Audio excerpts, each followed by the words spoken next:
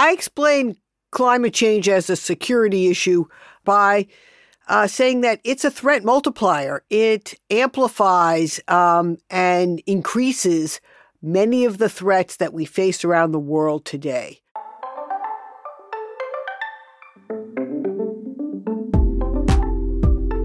Hi, this is Displaced on the Vox Media Podcast Network. I'm Ravi Gurumurthy. And I'm Grant Gordon. This is the show to listen to if you want to understand the global refugee crisis and the causes and consequences of war.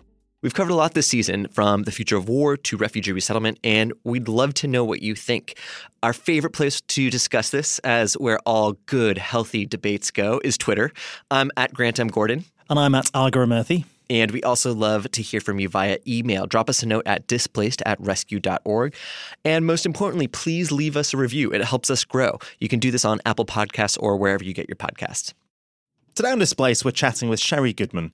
She's a senior fellow at the Woodrow Wilson International Center in the Environmental Change and Security Program and a former Deputy Undersecretary of Defense. Last week with Jane McAdam, we heard about climate change and its impact on displacement from a human rights and humanitarian lens. And this week, we're looking to the opposite side of the spectrum to talk with somebody who thinks about this from the national security lens. These are the exact type of complementary angles that you need to use to really understand this issue. This was a really great interview. It took me back 10 years to when we were first working on climate change and trying to reframe it as a security issue. And Sherry was right at the forefront of that. We talked about the national security implications of climate change and how we actually mobilize a bigger constituency of non-environmentalists behind this issue. This was a really interesting interview because people who've been working on national security have often been the most vocal advocates for thinking seriously and taking seriously climate change. Sherry has been at the forefront of a lot of this for many years and has a lot of wisdom to share about what we can do and what needs to happen. So let's get to the interview. Here's Sherry Goodman.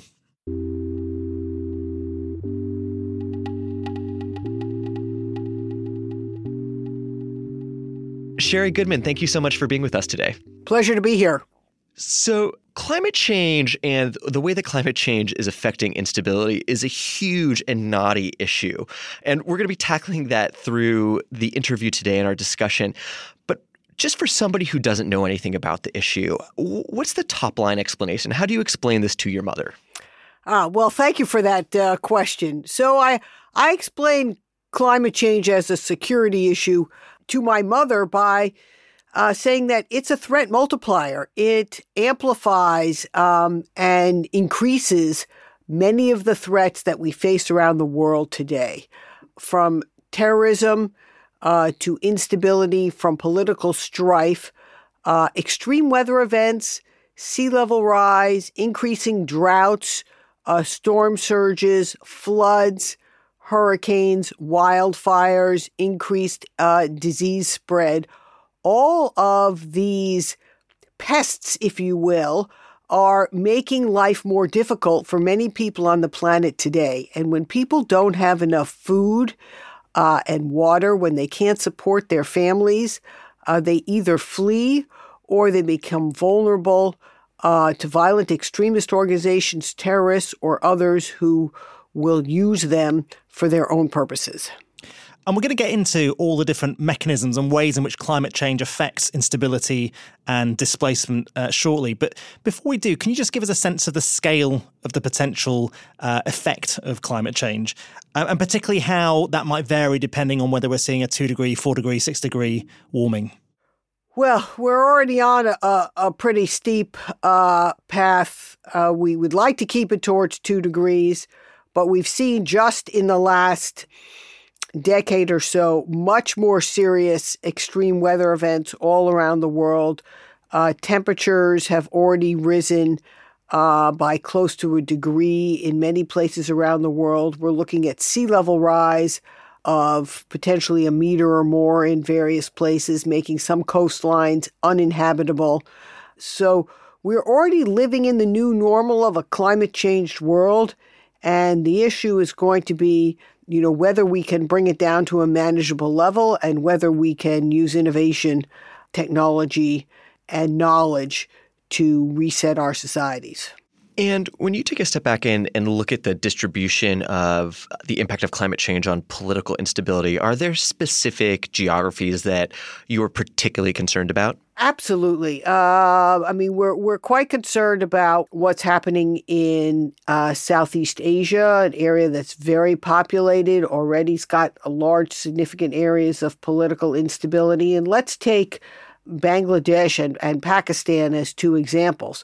Bangladesh has some of the lowest lying coastline in the world in the most densely populated areas, living really just or even below sea level. And already Bangladeshis are migrating in significant numbers towards India, which has built a fence to keep Bangladeshis out. It really is a disaster waiting to happen in the next big storm that will send people already impoverished from the coastal areas fleeing in even greater numbers towards the Indian border. In Pakistan, you have a nuclear-armed country that's politically unstable, whose glaciers have been a major source of water for the country over many years that are now melting at a very rapid rate, contributing increasingly to floods in certain areas. And in other areas, you face drought. So it's a country that already is unstable, that is subject to further climate instability with increasing glacier-driven floods and also droughts. Now let's take the Pacific. There are many small island states in the Pacific, small island countries that are already looking at how they're going to move their entire populations to higher ground because of a combination of sea level rise, storm surge, erosion, and what will happen first is they'll probably lose their fresh water on the small atolls or the small islands. And so many of the small island nations in the Pacific are already looking at how they maintain their sovereignty if they no longer have their land on which to live. So that's really interesting. Those are kind of two examples that, to an extent, kind of, I think, display some of the underlying variation and types of places that are affected by conflict. In one, I think you have kind of low capacity areas that are experiencing more severe forms of climate change. Here, I'm particularly thinking about like the Sahel area in Africa, and maybe some of those kind of smaller islands that just have less capacity. Compared to countries with higher state capacities, but that may be experiencing relatively less severe forms of climate change, but that given those kind of high state capacities and the military capacity that comes with that, one affected by climate change may have the chance for it to escalate into something more quickly. And I think the example of Pakistan here is a perfect one. When you kind of look at those two different archetypes, first, is that a sensible way to kind of break it down? And if so, does one keep you up at night more than the other type? Well, they're both deeply concerning, and it depends, which tipping point is going to hit the first. You mentioned the Sahel, and, this is a region that's witnessed a dramatic reduction in mean rainfall throughout the region, with increasing high temperatures across Sudan, Chad, Niger.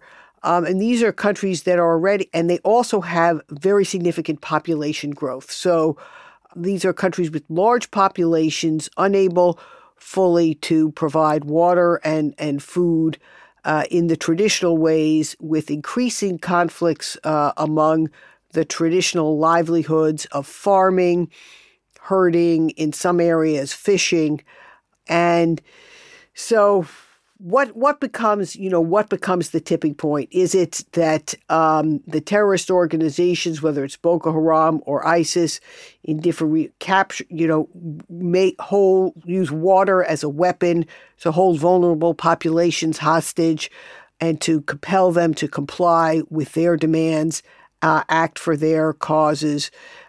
Is it the next big, extreme weather event in a critically important, strategically significant region such as Pakistan or parts of Southeast Asia?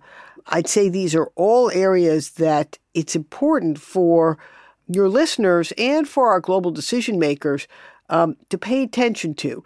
We have gotten a little bit better in recent years in being able to reconstruct how past events have been driven in part by climate-fueled drought. For example, we know now that droughts in Syria led to a massive exodus of farmers, herders, and agriculturally dependent rural families from the countryside to the cities. And that was compounded by poor governance. And, there was and then, of course, the conflict that has become the deadliest in our modern time has seized that region.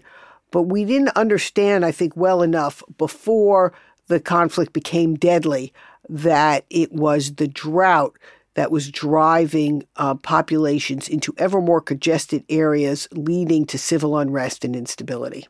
I think that what that example from Syria shows is that there are different pathways towards climate change causing instability. Because in that example, you're talking about drought leading to migration, and that migration then causing tensions and then some degree of conflict.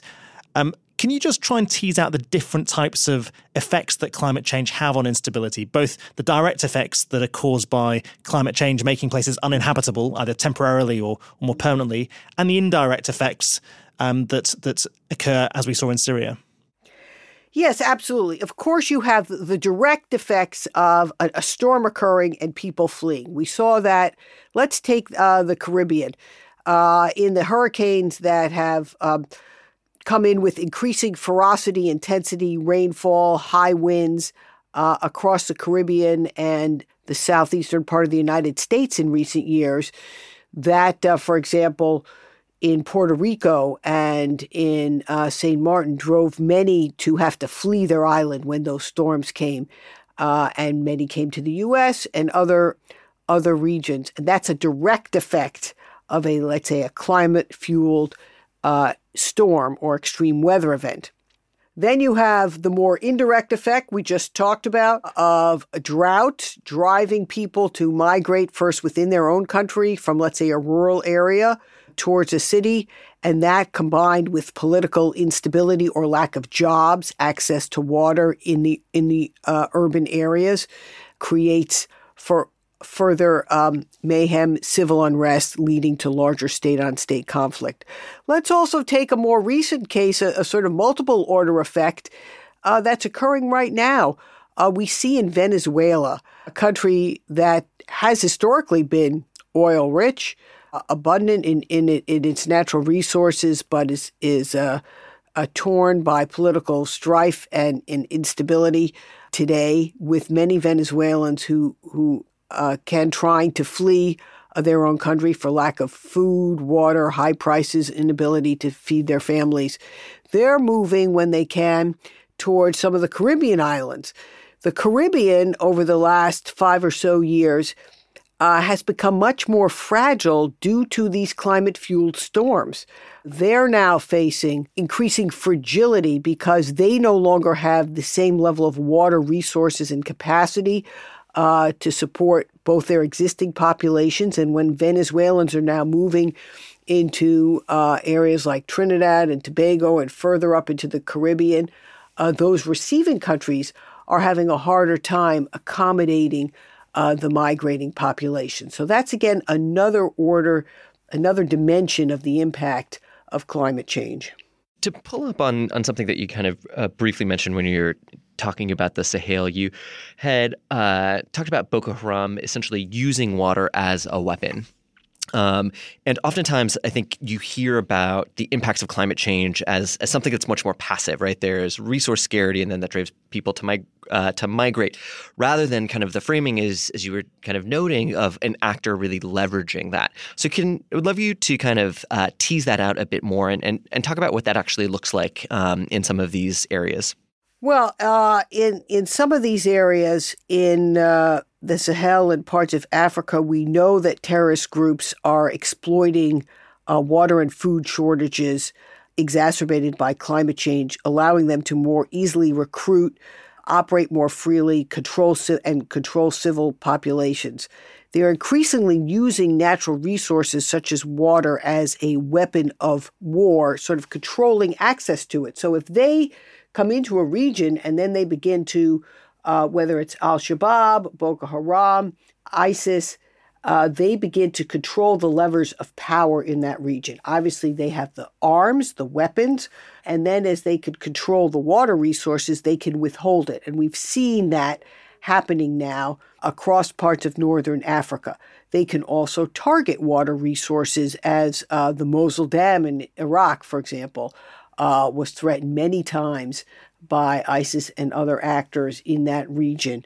And so the climate change alone doesn't cause the terrorism, but it creates these conditions where terrorists can thrive because they can prey on the vulnerabilities that exist within the society. And so the assumption there being that the fundamental change between, kind of a prior world in which climate change wasn't having these deleterious effects and now is that beforehand resources were abundant. And so it was just never a useful lever to pull to engage in strategic control over an area. Whereas now when there are fewer resources, it's a real soft point that balanced state actors or terrorist groups can really kind of push into. Absolutely. We're going to take a quick break and we'll be back soon with Sherry Goodman. You're listening to Displaced and we're talking to Sherry Goodman. I mean, so far we've talked about how climate change can produce resource scarcity, which then can drive conflict. But climate change is also opening up new resources. I'm thinking particularly about the Arctic and how that's now creating a race for control there.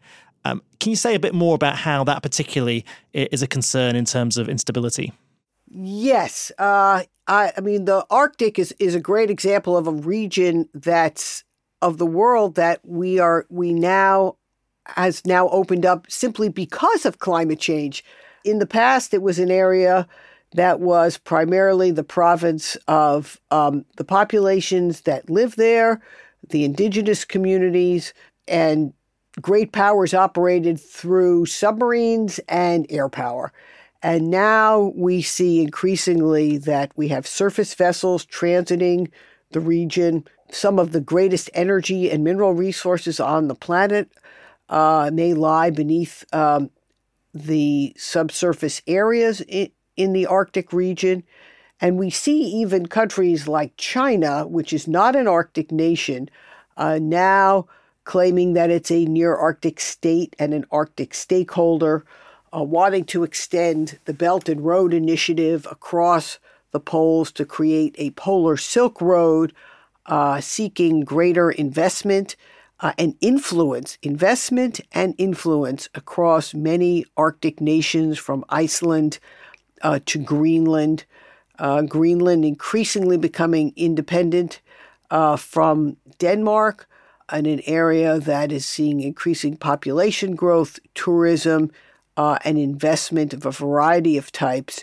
So this is an area that just in the last decade or so has become ripe for great power competition among China, Russia, the United States. And at the same time, we need to be aware that the Arctic is a vast area, difficult to operate in. And even as the shipping times increase, as the sea ice retreats and the permafrost collapses, it still will be a dangerous region in which to operate. So the real near-term risks in this region are likely to be an accident, some kind of shipping or tourist accident, or potentially an oil spill, all of which could have significant deadly consequences, and all of which will require the nations of the Arctic to cooperate together in any type of search and rescue mission or oil spill cleanup or prevention. So it's an area where there's growing competition, but there's also growing need to cooperate. So this is really interesting to me because I think another frame that you could take on the way that the kind of Arctic is playing out is that it's actually quite positive. It's a fantastic opportunity to reduce the costs of trade, to increase the interconnectedness between a set of nations for trade. Of course, this is like You're totally a climate change discounting. denier, Grant. I didn't realize I was working this is with totally you. discounting the value of any nature. But it's one of those things where, to me, it seems like some of the impact of climate change is going to be absolutely negative for its impact on humans. And again, like I'm noting that I'm absolutely discounting the value of nature and the environment here. Whereas when you look at kind of the way we're talking about the Arctic, this also actually seems like an area of opportunity if you're looking at it from a point of view of kind of increased economic connectedness. Well, it depends on who you're connecting economically. Let's first start with the people who live in the Arctic, whose lifestyles, of the indigenous population have traditionally been hunting and fishing, subsistence living, and much of that lifestyle is being disrupted by climate change because, let's say, the sea ice is retreating, the waters are warming, that changes the fishing opportunities, the hunting seasons. There are villages across the Arctic, including in Alaska, that now are having to completely relocate. You could call them the first generation of climate migrants. They're relocating, and for example, in Newtok, Alaska, up the river 9 miles because the coastal erosion has become so significant that their fresh water source is no longer available. And their barge and their docks have been washed away. So this is a whole village that is moving. Now, are there opportunities? Does China see opportunities for shorter shipping times across the Arctic? Absolutely. Is there opportunity to innovate in terms of greener, cleaner energy use in across the Arctic? Yes, I actually think there is. And certainly the Nordic countries are leading in innovation, clean energy technology, and sort of storage. Let's say there's a lot of computer and a data storage that's available in the cold regions. So there definitely are economic opportunities if as they are pursued with an eye towards developing a sustainable future for the region. The Arctic feels like an example of something that's a change that's happening right now, and various different powers are jostling for influence in anticipation of it opening up even further. But when you look at the various different climate change impacts and the mechanisms we've talked about, what do you think are sort of short to medium-term risks over the next 5 to, say, 15, 20 years? And what are more long-term risks 30 to 50 years out? Okay, well, the short to medium-term risks, let's say in the Arctic we were just talking about, those short-term risks are a shipping or tourist accident or an oil spill. Those are becoming very real risks that were less so before there was increased human activity. In many coastal areas, the extreme weather events, the climate-fueled hurricanes, are causing increasing damage to populated urban areas. Those risks from the hurricane seasons, which have become very severe in the United States in the last several years, those risks are continuing to mount. We see larger and larger losses of both life and property every year. And so those we're living in that world right now. Some of the longer term, the medium term risks are that increasing drought in certain regions is going to change agricultural practices. And those, it's possible to adapt to changing climates agriculturally. It just depends whether the region has the wherewithal to do so. Israel turned the desert, green. And it's possible to change farming practices. Agriculture, for example, is often one of the most water inefficient sectors of the economy. There are opportunities, and there are many interesting new technologies and innovations coming along that will both help lift millions out of poverty in the energy poverty that exists across parts of India and Africa that is coming over the next several decades as people become more wired and have energy and water use. If it's done smart with, for example, solar-powered water pumps, as opposed to that enable people on small villages across Africa to be able to get water closer to where they live, innovate and maintain their villages. I think those types of innovations are going to be very important. Then in the longer term, the risks of an climate extreme tipping point, such as the Greenland ice sheet melting or parts of the West Antarctic breaking off and causing significant sea level rise within a matter of years. Those are potentials if we don't sort of curb curb greenhouse gas emissions and bring them down closer to the objective of the Paris Agreement towards 2C in the next several decades. It's an ambitious goal. It's possible. We really need almost the next Marshall Plan now to mobilize a complete action on behalf of our societies to make the energy transition into advanced low-carbon energy. So you were previously the Deputy Undersecretary of Defense for Environmental Security. And I think one of the things that, at least from my perspective, you see in some of the climate change debates is that the military actually seems to have some of the most kind of clear-sighted projections and take it more seriously than many of the other institutions in the landscape. I'm wondering if you can take us through the time when you were kind of stepping into this role, which was, before I think climate change had become such kind of common parlance, and discuss how it was to kind of drive forward the importance of some of the kind of early signals of climate change in the defense sector. In 2007, I formed the Military Advisory Board, the CNA Military Advisory Board, a group of, at the time, a dozen U.S.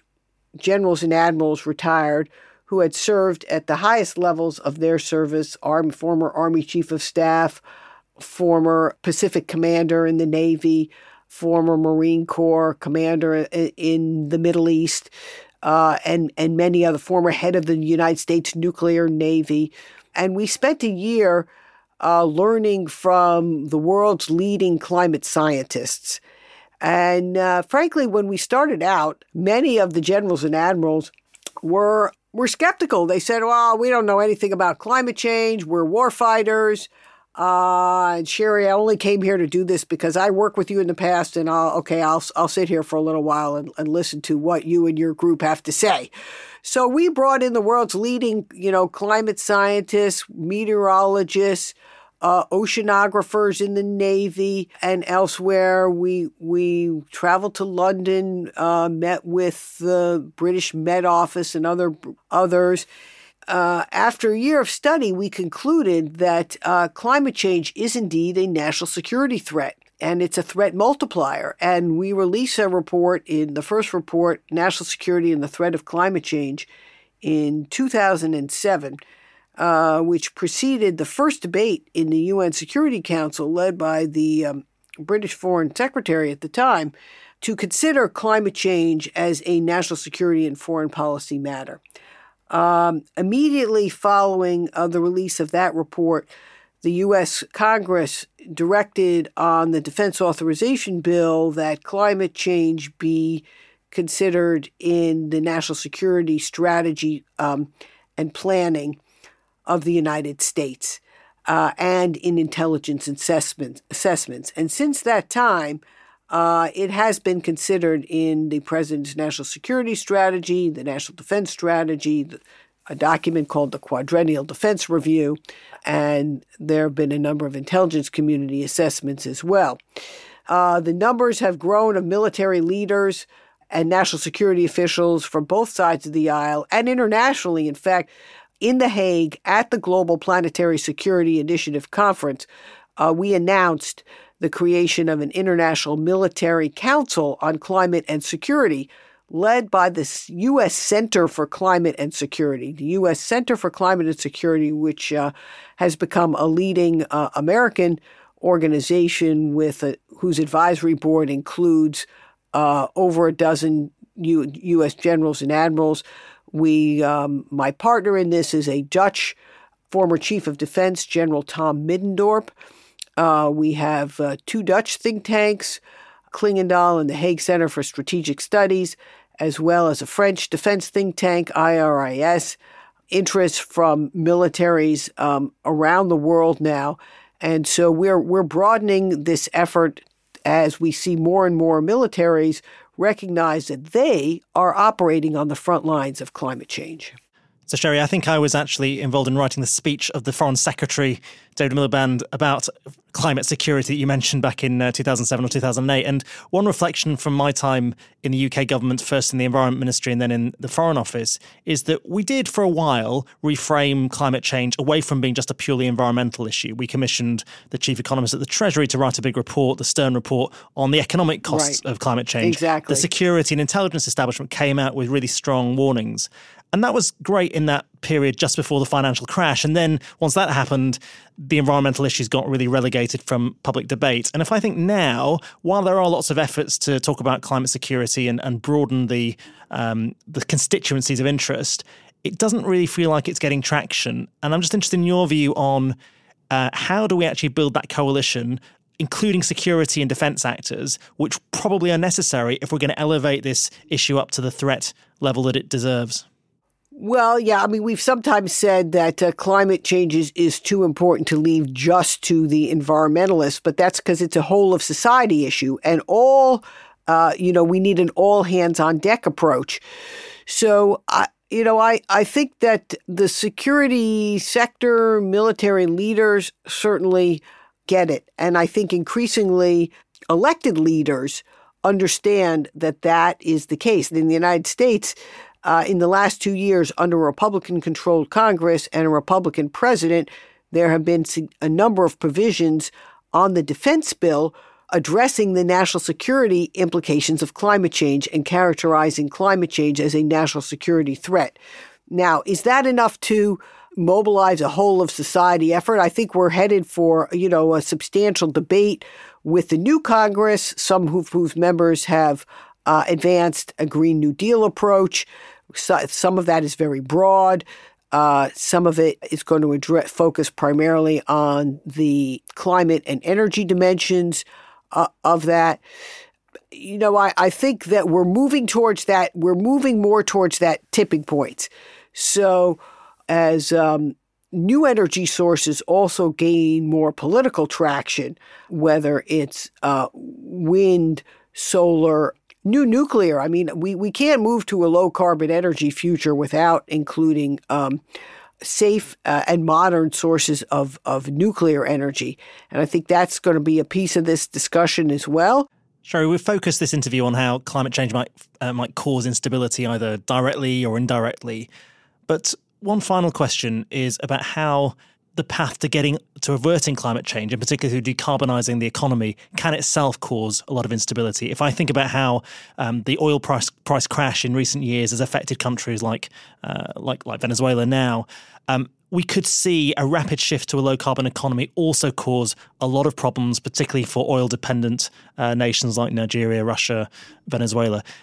What's your thought on how we manage that transition and avoid the decarbonisation of the global economy becoming also another driver of instability? Wow, what an excellent and complex question.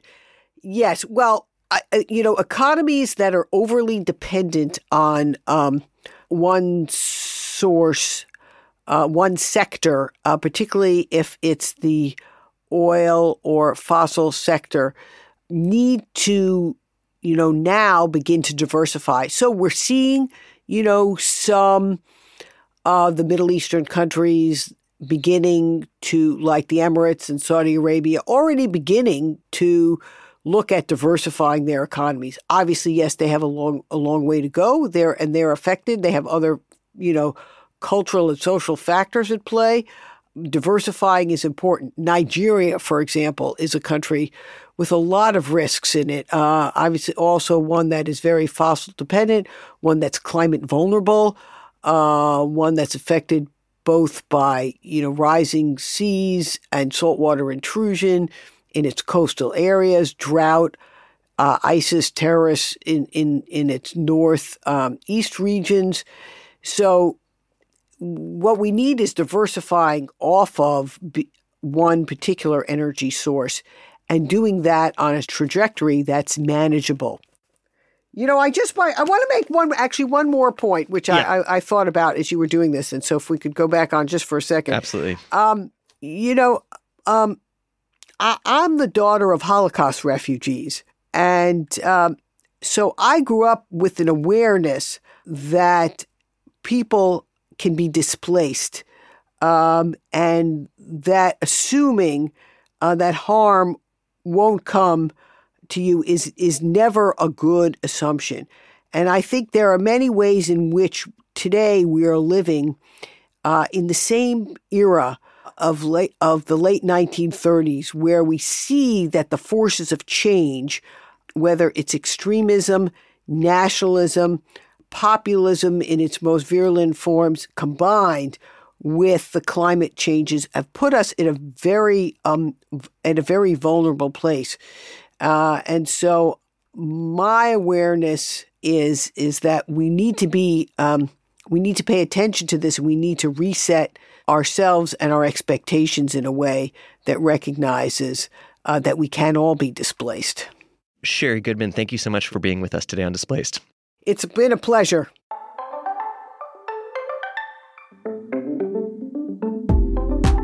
That was Sherry Goodman, Senior Fellow at the Wilson Center's Environmental Change and Security Program. If you want any more on the topics we discussed on the episode today, check out our show notes at www.rescue.org/displaced. Also, check this out. The Vox Media Podcast Network is conducting a listener survey to better serve you. It'll just take you 5 minutes, and we'd really appreciate your opinion. Take the survey at voxmedia.com/pod survey. And remember, you can and should tweet us at Grant M. Gordon and at Argura Murthy, and email us too at displaced@rescue.org. At Vox Media, Displaced is produced by Megan Cunade. Our engineer is Jelani Carter with extra help from Gabe Graben. Golda Arthur is our senior producer, and Nishat Kurwa is the executive producer of audio. At the LLC, Anna Fewer is our researcher, and special thanks to Alex Bandea, Natalie Sikorsky, and Ben Moskowitz. Thanks for listening, and we will see you next week.